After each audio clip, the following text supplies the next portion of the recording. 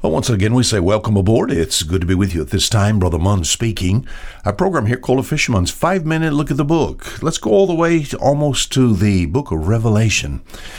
This week, the book of 2 Peter. I'm going to read a number of verses here, and let's see if we can get what this old fisherman is trying to tell us. The book of 2 Peter, we'll start here in chapter 1. Hey, thank you for being there. Whenever you listen to our program, it's just a blessing to know you there, part of our listening audience. Hey, and I fail from time to time to say thank you for those emails.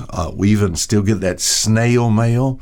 Some special people down in the area of the Caribbean. I'm going to have to be very careful as to the islands that I mentioned here, but some special people down there that write. God bless you for just taking and encouraging Brother Munn. If you'd like to email us and even get our snail mail address, you can find us as far as the computer is concerned. All you have to do, we're part of that World Wide Web, that www. It's just FOMM, FOMM.org. That'll bring you directly to us here at Fishers of Men Ministries International. We're always doing some things on the website, so you be patient with us, but there are some things in there I think will answer your questions. The book of 2 Peter chapter 1, verse 1. It says, Simon Peter, a servant and an apostle of Jesus Christ, to them that have obtained like precious faith with us through the righteousness of God and our Savior, Jesus Christ. Oh, what a verse. I promise you, I could develop something that would last 2 hours just in this verse. You said, Brother Munn, you don't have 2 hours. That is true, so I have to use the few minutes that we have here. Notice who's writing.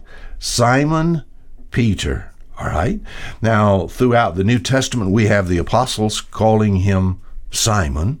But what is his name? Simon Peter. Where did he get that name? Do you remember? It's way back in the book of John chapter 1, verse 42. We have Andrew. Andrew finds his brother. He brings his brother to the Lord Jesus Christ. And Jesus looks at him and he said, know who you are.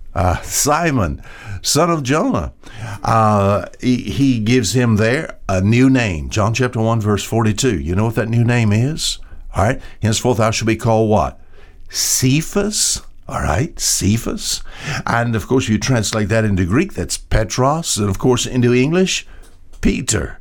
And of course, we think about this word means stone, not rock. Not big rock like some would like you to know. Just a stone.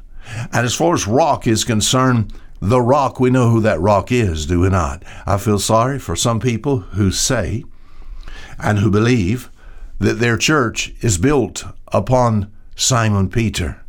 All you have to do is read the life of Simon Peter, and you'll find Simon was just an old sinner. An old sinner that, from time to time, even in his condition as a follower of Jesus Christ, even turns out to deny our Lord. But God's in the business because of the fact there is repentance that can be had. And this was a man that was sorrowful. This was an old fisherman that knew he had denied his Lord in Christ. And my friend, back again in the book of Acts chapter 1, then Acts chapter 2, you find Simon Peter preaching a message that actually in its day and time, there was more converts there than any other time. Simon Peter, all right, who is the author of this epistle? The second epistle of Peter. Simon Peter, a servant and an apostle of Jesus Christ.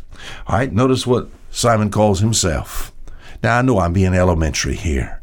Simon says this, Simon Peter, a servant. Ooh, that's a bad word today. Servant. This is what Paul called himself.